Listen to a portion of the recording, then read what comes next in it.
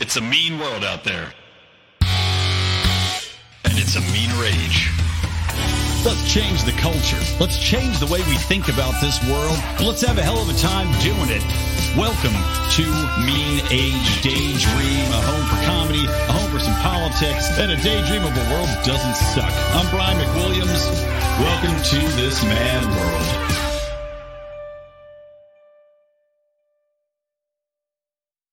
Welcome, everybody, to Mean Age Daydream, the best show on the interwebs, and, of course, a place where we hate with positivity. Welcome to the show, guys. I am Brian McWilliams, your favorite person in the world. And today, I've got a great guest on. Brent Hamachek's going to be joining me for the second half of the show. He has a great program he's doing on college campuses, basically bringing two different sides together, of course, that always being the left and the right, and trying to actually have a shocking development on college campuses. Yes, an actual dialogue between them where they try to solve problems rather than just debating each other. And Brent's got some really funny stories about just how difficult getting that process was and all of the machinations behind the scenes in the academic world to try to put a stop to people just getting together to talk. So make sure to stick around for that second half of the show.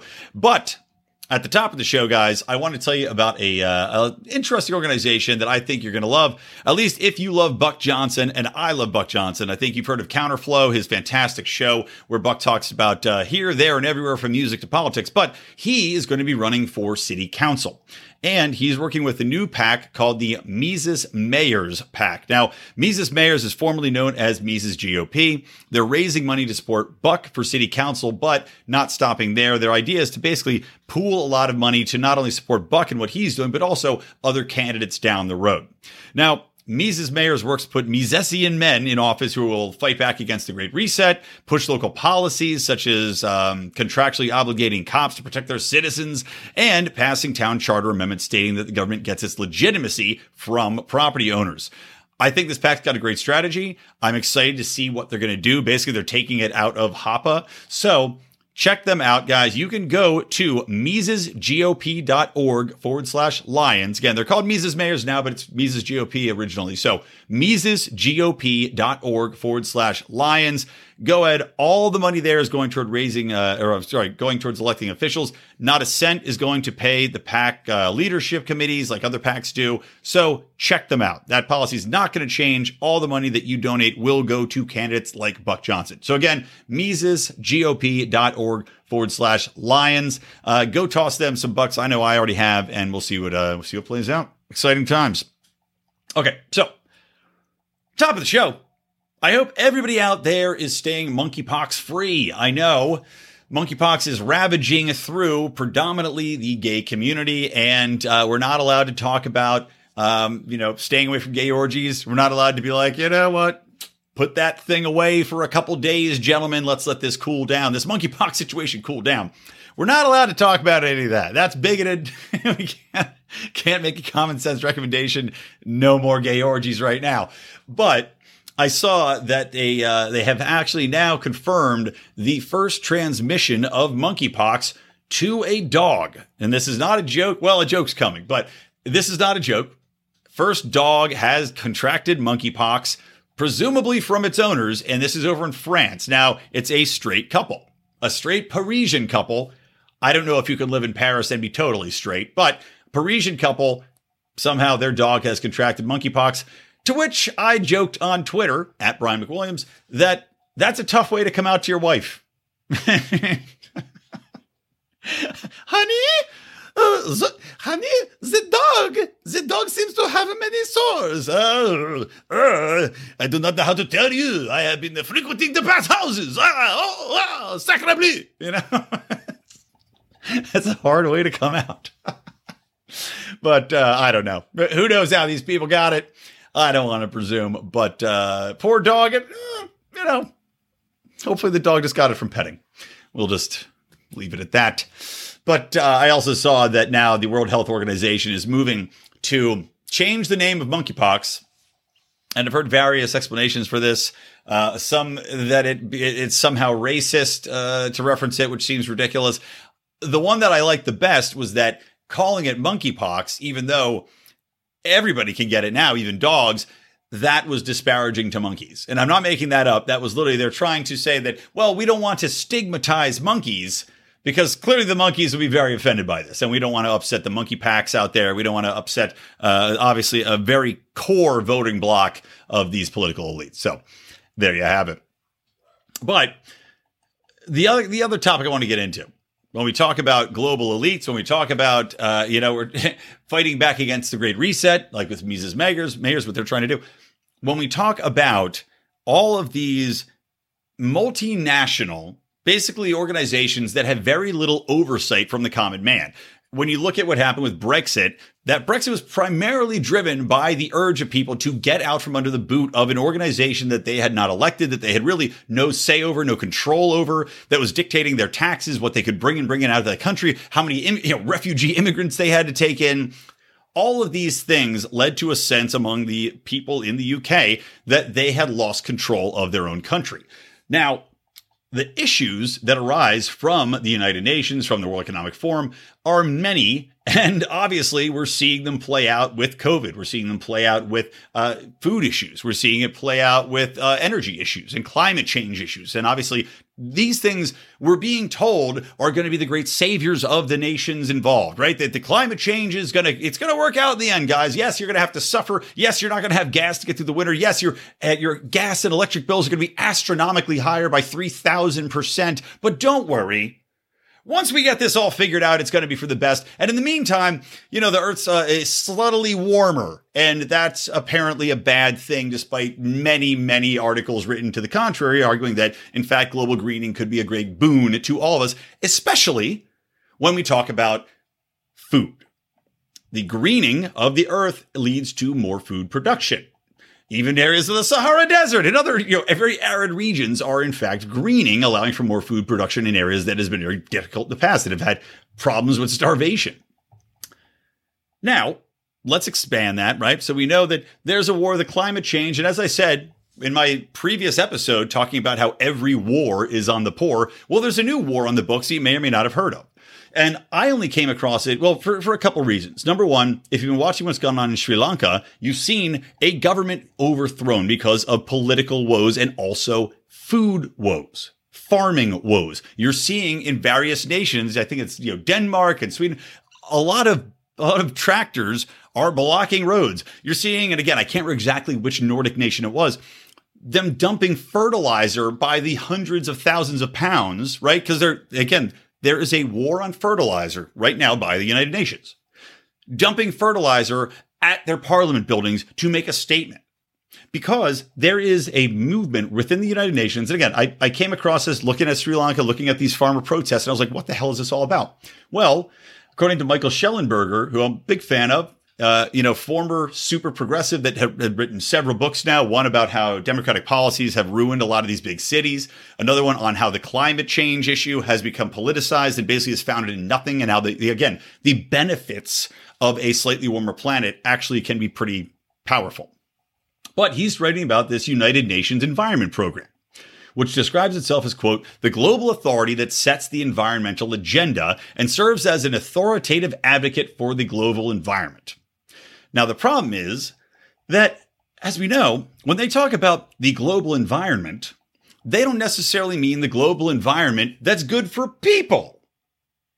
There tends to be the sentiment agreed on throughout the climate movement, throughout the environmentalist movement, that people are the enemy of the planet, right? That the two can't coincide. And in fact, people should have to suffer. People should die so that the earth can thrive. And all the other plants and animals and everything else, they obviously should be put ahead of people.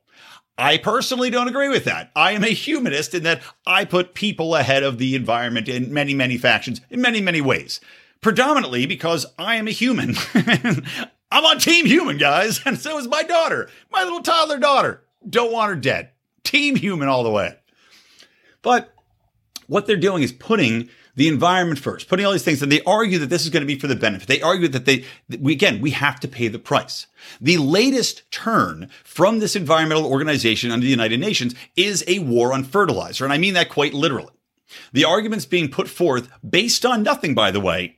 that fertilizer and the nitrogen in fertilizer is such a great evil for the environment that it has to be stopped. That all of these nations that use fertilizer that has nitrogen in it, which leads to massive crop yields, allowing them to feed the populations not only of their domestic areas, their domestic needs, but the worldwide population. And by the way, we're also seeing a surge in 25% more, food, not sustainability, food scarcity issues crop up, right?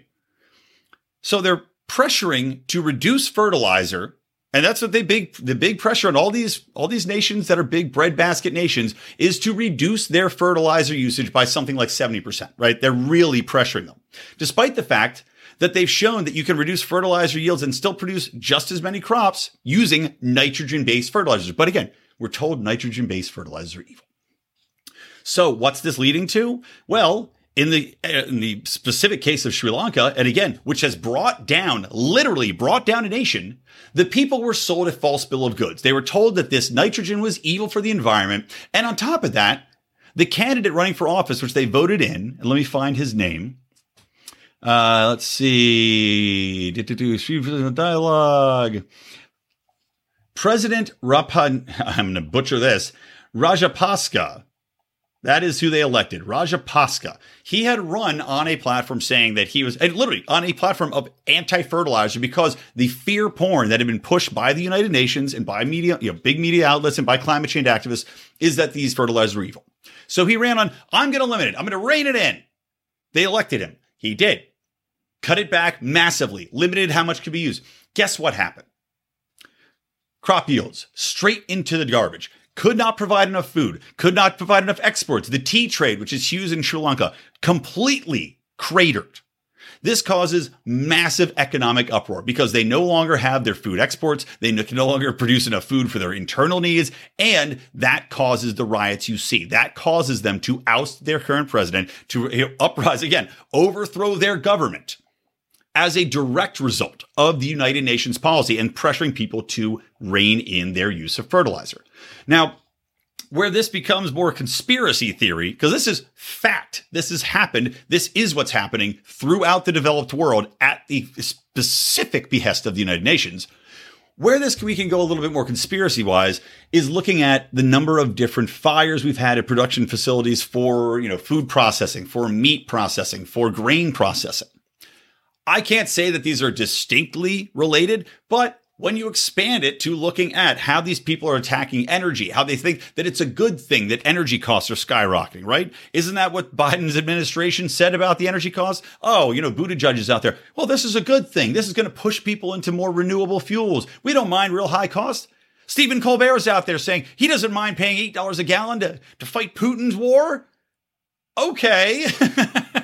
But add it all together, and you can see that this is a push towards the Great Reset. Again, starvation is key. I talked about it last episode, how the UN had on its page, which was pulled down once people found out about it, a specific article from somebody, I think it was from the University of Berkeley, California, Berkeley, talking about how starvation is a great manufacturer of production from the workforce. In fact, the best. This is an article on the United Nations homepage. We're reading about them attacking fertilizer, impacting crop yields, trying to take down the production capacity of farmers, attacking their livelihood and attacking their ability to export, import, and making people starve. And at the same time, talking about the benefits of starvation and how your populace will be hardest working when they're starving because they know they have to work extra hard for every single calorie they consume. Coincidence? You tell me. It certainly doesn't seem like it. And you combine that with the global supply chain crises. You combine that with the attack on meat farming. You combine that with all of these production facilities somehow catching fire, 20 of them in a period of a couple months, and you have to wonder. You look at Bill Gates buying up all the massive farmland. Is Bill Gates the largest owner of farmland in the United States, by the way? Is he going to adopt this war on nitrogen fertilizer? I can all but guarantee you the answer to that is yes. Is this going to affect the ability for our children to eat basic staples? to get grain, to get wheat, to get food, to get whatever it might be. The crop yield is cratering, is going to come home to roost if this keeps going forward. And it's puzzling for a group which ostensibly is supposed to be for the human good, right? We're the United Nations. We all are coming together here for the greater good of humanity. And in the meantime, that greater good seems to be starving people and trying to limit our access to food. It certainly is terrifying, folks. It certainly is something to worry about. Anyway, that's the rant. That's the talk I wanted to give here moving into things.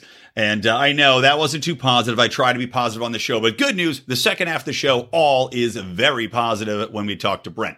Now, before I go into that, I want to tell you guys, don't forget to visit our sponsor, IPVanish VPN. IPVanish has been around for years. They've got the highest records and ratings from the Trust Pilots. They've got thousands of reviews on there.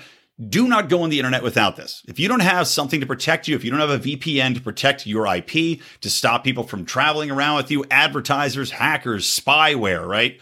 If you don't have this, you are messing up. And IPVanish gives you the ability, one click across all your different laptops, your phone, your Roku, whatever it might be, you can protect your IP. Not only can they not travel around and track you on the internet, but also it protects your physical location. Wink, if you know what I'm saying. So there are a lot of benefits. I know I do not go online without a VPN service. I don't know why you ever would either. And you can get 70% off by going to ipvanish.com/lions. Comes out to about $3.20 a month. Impossible to beat. Again, ipvanish.com/lions. All right. That's it. Let's get into my interview with Brent in just a minute.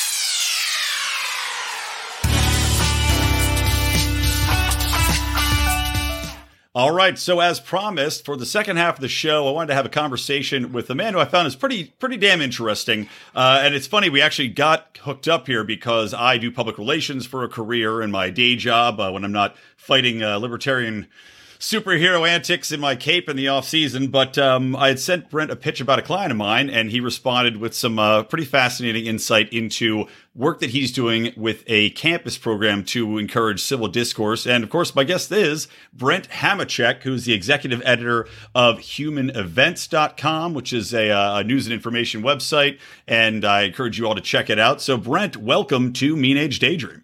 It is a pleasure to be here. You're right. Our meeting was a little fortuitous. You know, you get a lot of PR emails during the course of the day, and most of them I glance at the headline of it and delete them. And yours intrigued me, and I read it and I responded, and I'm glad I did.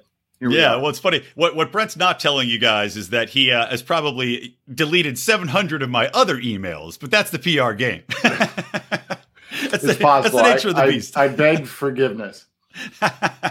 Well, anyway, yeah, Brent, I mentioned when we were just kind of doing a little pre-show rambling that I find your background. So for those of you that aren't watching on the video on YouTube or on Odyssey, Brent's got some interesting posters in the background. I see Ayn Rand is on one of them. I can't read the movie. I'm guessing it's probably Atlas Shrugged. You've got John Wayne and then Rambo's First Blood poster in the background.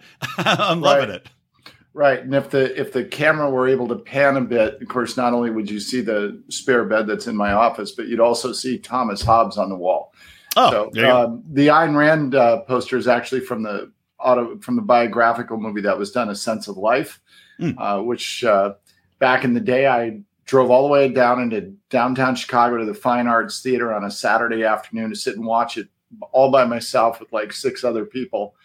And anyway, so big Ayn Rand fan, love the notion of idealized characters. You know, Atlas Shrugged, everybody looks at it as a philosophical book and all those things, but she actually described it as being a romance novel. And she described she created the ideal man and the ideal woman. And I think, you know, the other posters on my wall suggest the fact that I'm a bit of a classic romantic, because John Wayne's characters, John Rambo, these are idealized men. These are the men that we all ought to want to be. And if we don't want to be them, we ought to check what kind of man we are in the first place. Yeah, that is, I'm with you there. There has been a not so subtle push to take away the masculinity from our society, to make people feel bad for wanting to live up to this aspiration of the man who does the right thing, the man that's a protector and a provider and will always step into the line of fire to protect others, his family, what his beliefs are. And there's without a doubt an attack on that. And it's funny, I hadn't read The Fountainhead until somewhat recently, just a couple months ago, by Rand. And it's funny that you said that Atlas Shrugged was a romance novel, or as she has described it, and that I also thought The Fountainhead was, in a way, a romance novel. And I thought of it to myself because it's got a lot of scenes that are, I guess, aggressive sexually in the way in which the two characters interact. And I thought to myself, this is basically libertarian 50 Shades of Grey, but, took place 40 years ago. Right. So, interesting points about that. The libertarian thing is kind of funny. So with Ayn Rand, the libertarian word gets tossed around because of her ideas about absolute freedom. But the truth is she didn't have much use for libertarians. And there's a really good reason for that. And it kind of relates to the Thomas Hobbes poster that's on my wall that you can't see. So libertarians argue that, if we have a free society, that things will necessarily get better and that people will necessarily behave better. Rand believed none of that. She didn't put any stock at all in the way that humans might behave or not behave. She simply said it was the only moral and ethical way to organize a societal structure. So you got two different people arguing for free markets, one saying because it's better and the other one saying it's because it's ethical. And because she didn't necessarily have any great faith in mankind, right? So, which is what we've seen play out. Atlas Shrugged, written and published in 57, kind of looks like we're living through it today, right? Yeah. And digital creations of a version of the Valley, right? We have all these platforms being built where people can kind of come together and hide their politics and stay away from the rest of the world so that they can just be and interact as being free. Seems to me that's what she was creating in the mountains of Colorado. Yeah, no, I would agree with you there. Well, that, I guess, actually ties us perfectly into discussing what you've been trying to do. Speaking of, I guess, cultures that are insular, cultures that are able to kind of hide away and don't necessarily interact or overlap with other points of view, with other, cultural movements within societies, specifically on college campuses. But we do see that, especially in the digital sphere, how everything has become so stratified. You've got your silos of beliefs, you've got your silos of news, and oftentimes the silos are so far removed from each other that it's almost impossible to have a discourse because we are using different facts, different beliefs, different cultural icons. So tell me a little bit about what you've been doing with the, it's called the Common Ground Campus Initiative. And the work that you've been doing there, and I know you had applied this, and I'm not sure if it was just the one case so far, or if you've been able to put this out into different college campuses. Right. So I'm glad that you wanted to have me on to talk about it. So it's a really important program. So Common Ground Campus is something that was created by myself and my partner, Felissa Blazek. And if it weren't for Felissa, it wouldn't have happened. Because frankly, it was a loose idea that I had in my head going back over a decade. But, I have my own business consulting practice and I work with a lot of entrepreneurs and I've worked with a lot of startup companies. And I can tell you that most great ideas never actually take place because somebody's got the idea and that's sort of the easy part, believe it or not. And the rest of the work is where it all falls apart. So I had a loosely formed idea that I was carrying around for 10 plus years and didn't do anything with it. And sometime last year, I mentioned it to Felissa, and the next thing I know, we're at the University of Georgia doing an event. So she gets all the credit. Came together quickly? Right. It came together quickly. Exactly. Yeah. So no Felissa, no Common Ground. So here's what the program is. The program is the idea. We're all familiar with the setting on a college campus where they have a debate. And sometimes the debate's between student groups, and sometimes they bring in speakers and pay them a ridiculous amount of money. This goes back to, by the way, when I was in college a million years ago, when G. Gordon Liddy and Timothy Leary were traveling around together. You had the former FBI the great Stoic, and you had Timothy Leary, the LSD doctor, and they became friends because they were adversaries when Liddy was with the government. They became friends, and one would go on stage and, they debate this idea of, the free love and free culture versus, the need for a more controlled environment. So, you get the kids walking into the auditorium, and they walk in with a set of views, and they have up on stage people reinforcing their set of views, whichever they are, and then they leave, and then they get in a fight in the student commons. So here's what we're trying to do. We're not trying to debate issues. So we'll use a real example of what we did at the University of Georgia. So that was our first event. We've just launched this, right? And so we said to students at the University of Georgia, we want to take on the issue of race on campus. Only we want you to tell us what are the problems with race on the University of Georgia campus. We don't want to tell you. You tell us. And we found students from Turning Point USA on one side and Democracy Matters on the other. And after we had identified issues, we got in a room full of people on a Thursday night, and we went up on stage. We had some rules. Nobody was allowed to say you're wrong during the course of the evening. And, we didn't want people to say things like, look, I disagree with you. We wanted to have them say, I see it differently. So little things with language. But what was the point? The point was for people to say, here's the problem. And then the other person to say on the other side, so why do you think it's a problem? Where are you coming from? What do you think is important about this? What do you see as a solution? What do you see? Sort of like the Socratic method on mushrooms. And so over the course of an hour-long conversation, we took on 3 issues that the students had identified as race problems on campus. And through discussion, good interrogatives and answers, we were able to find common ground on all 3. And then what we did afterwards, and this was Felissa's idea, not mine. I didn't really see necessarily the need for it when she suggested it, but I said, sure, whatever, it doesn't matter.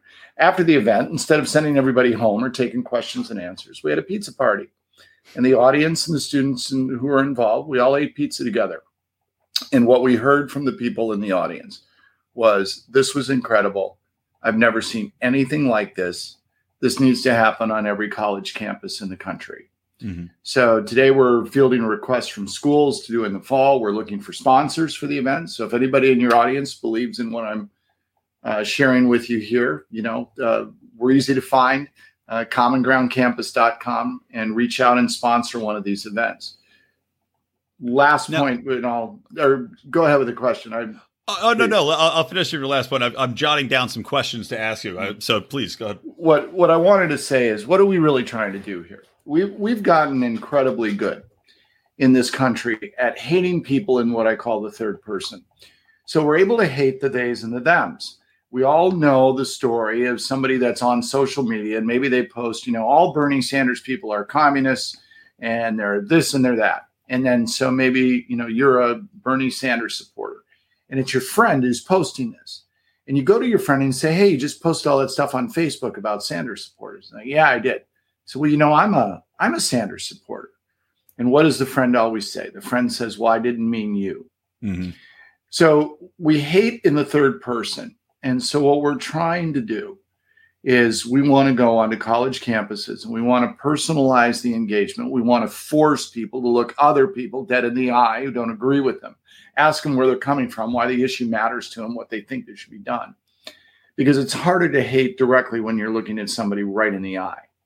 And we're not naive enough to think we can go to the University of Georgia and solve race problems. What we do know is that we can show everybody who's in that room and watches the event that the problems can be solved. So once you see it, you can't unsee it, right? Yeah. And so that's what we're trying to do.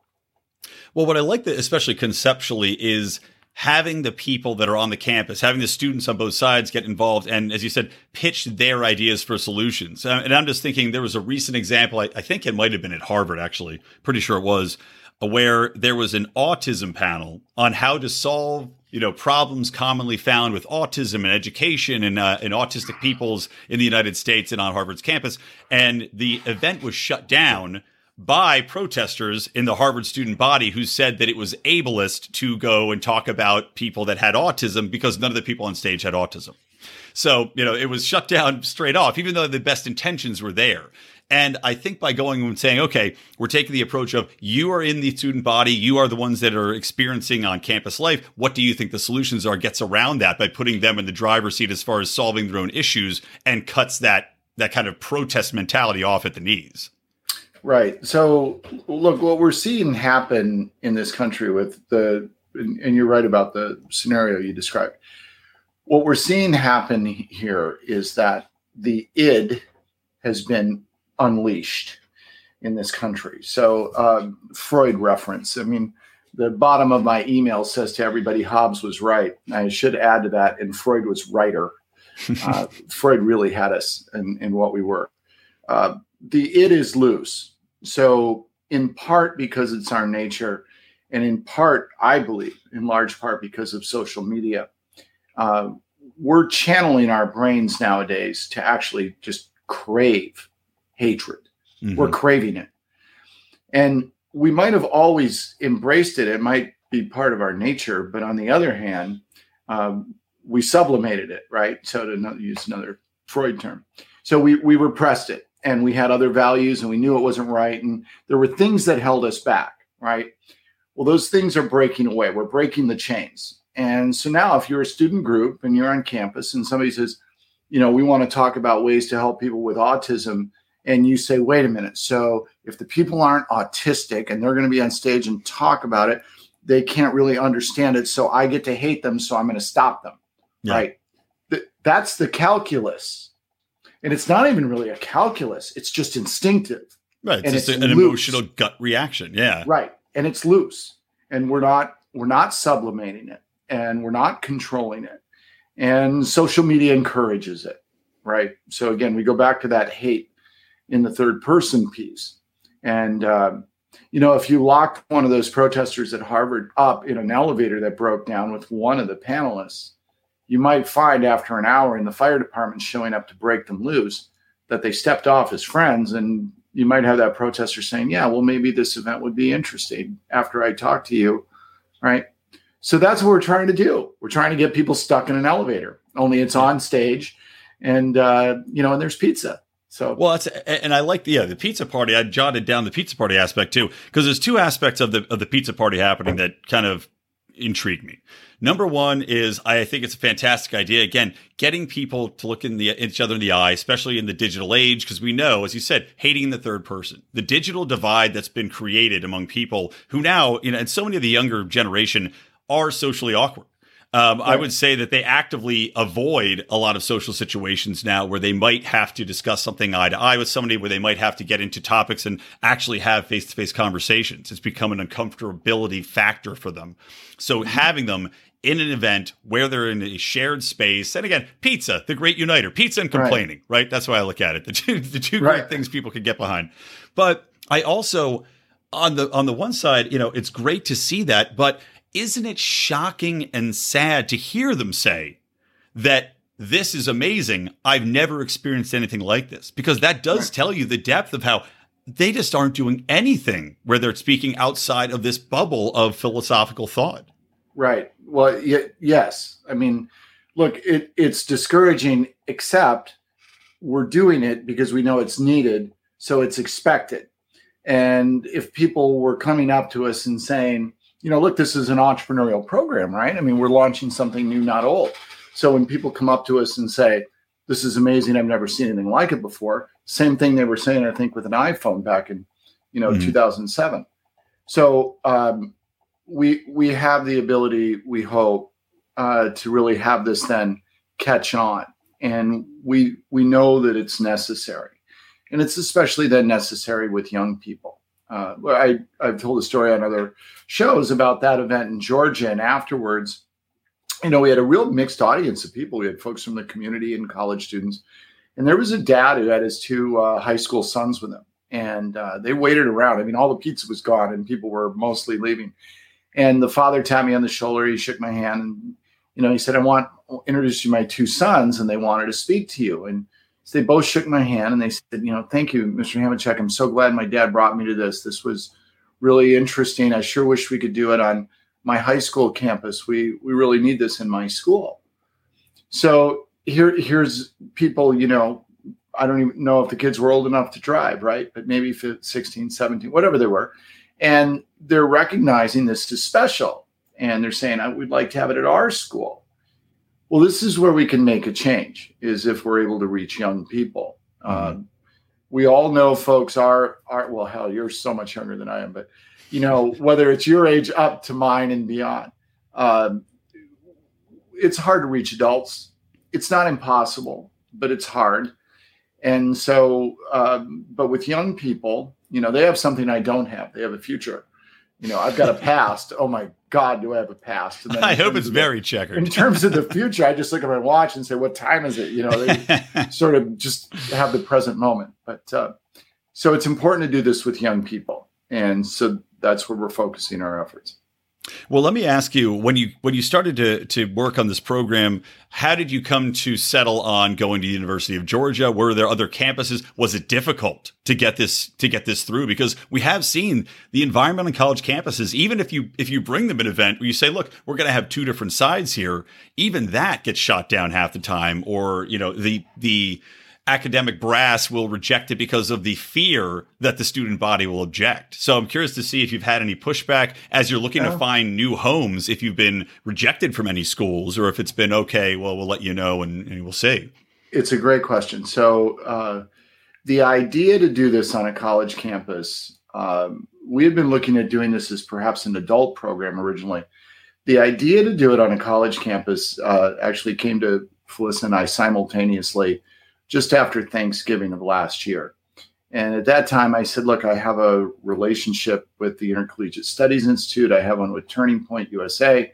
I was around in the early days of Turning Point. I wrote all their original literature. I wrote Charlie Kirk's first book with them and so on. Oh. I said, so why don't I reach out to those two groups and see if either one is interested? And Turning Point USA bit and said, we'd like to do it. And they gave us a list of campuses that they thought would be receptive to the idea to do a first one. Because our goal for the spring was just to do one, right? Because to do the first one is a major amount of work. And I say that like I did it, but Felicity did most of the work. I just kind of showed up and moderated the thing. But so here's the interesting story then. So when they gave us the list of schools, University of Georgia was there. And we said, let's go big. And let's do a school that just won a national championship and everybody's heard of. So the Turning Point student group had to sponsor it. You can't do an event on campus without a student group sponsor. So they went to the university to approve it. Just like that. University said, this sounds great. It's approved. Done.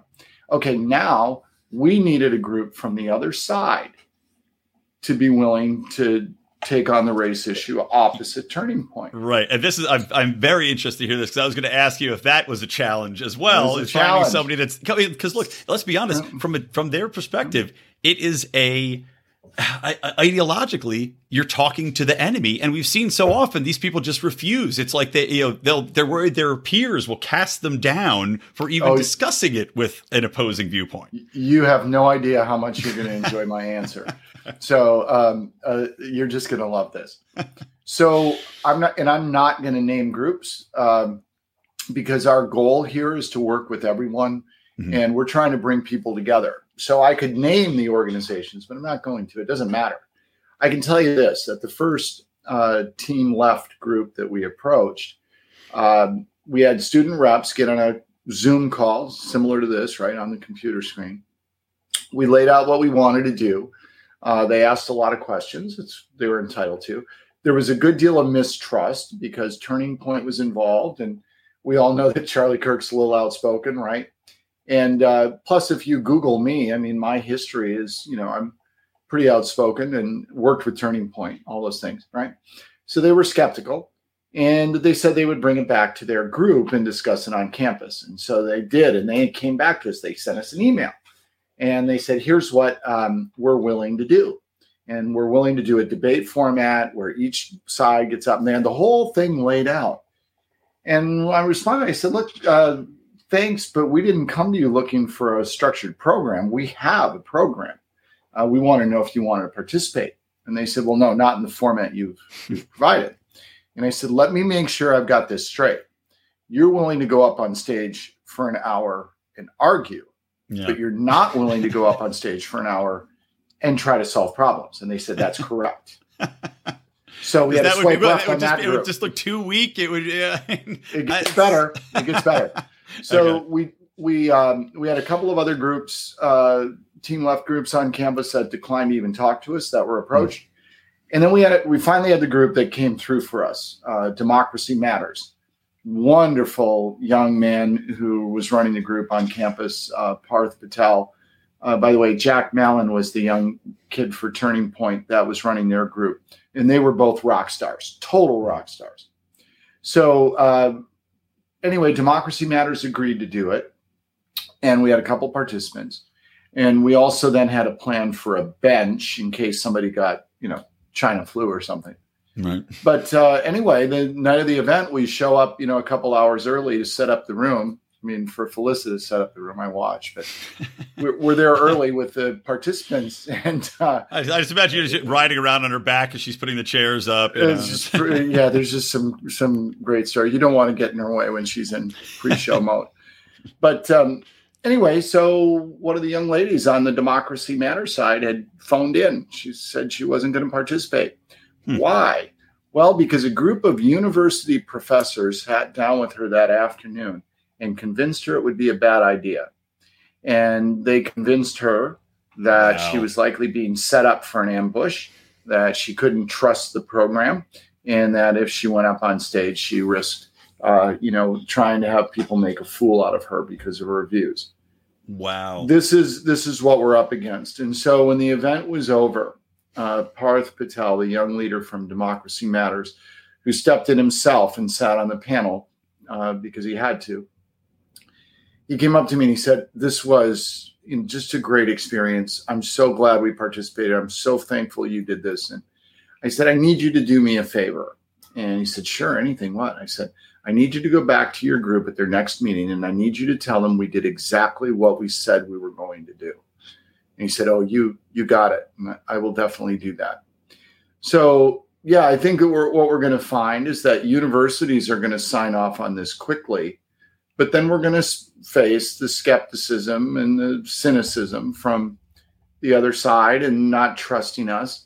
And the best part is, Brian, is that all somebody has to go to the commongroundcampus.com website and watch what we did at the University of Georgia, because there it is. It's like, you want proof? We're going to play this straight.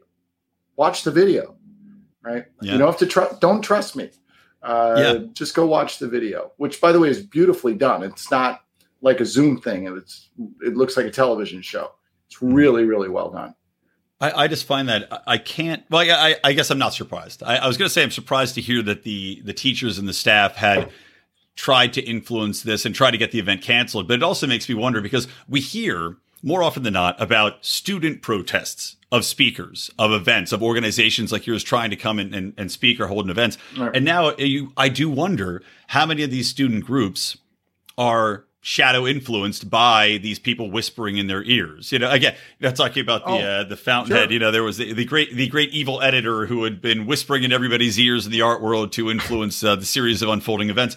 Similarly, one or two academics at these universities that hold positions of power, that are, deans of a school or have influential positions over a specific department, they probably are whispering. They probably are the people that are guiding these students to protest and, to the detriment of all of us. Right. Well, look, and I don't even know that they whisper. I mean, they say it out loud in their classrooms, and we know what's going on in the college campuses. I mean, Turning Point USA was founded to fight back what's going on the college campuses, and it is an indoctrination piece. But here's what I would love to share with your audience as a way to look at all this. There is a legitimate battle going on in this country between what I will call individualism and collectivism. So there's an active fight that's taking place. There are people out there that legitimately are intent on taking over collective control of our lives. They want to do it. Mm-hmm. Now, if you've got a picture of Ayn Rand on your wall, you would call that evil. And I do. And those people are our enemies. They're legitimately enemies. And those are the people that we have to fight back against. But imagine this sort of collectivist thing that we're fighting, and give it a physical shape. Let's turn it into a big obelisk. All right. And at the base, at the foundation, are these people that are deliberately trying to take control of us.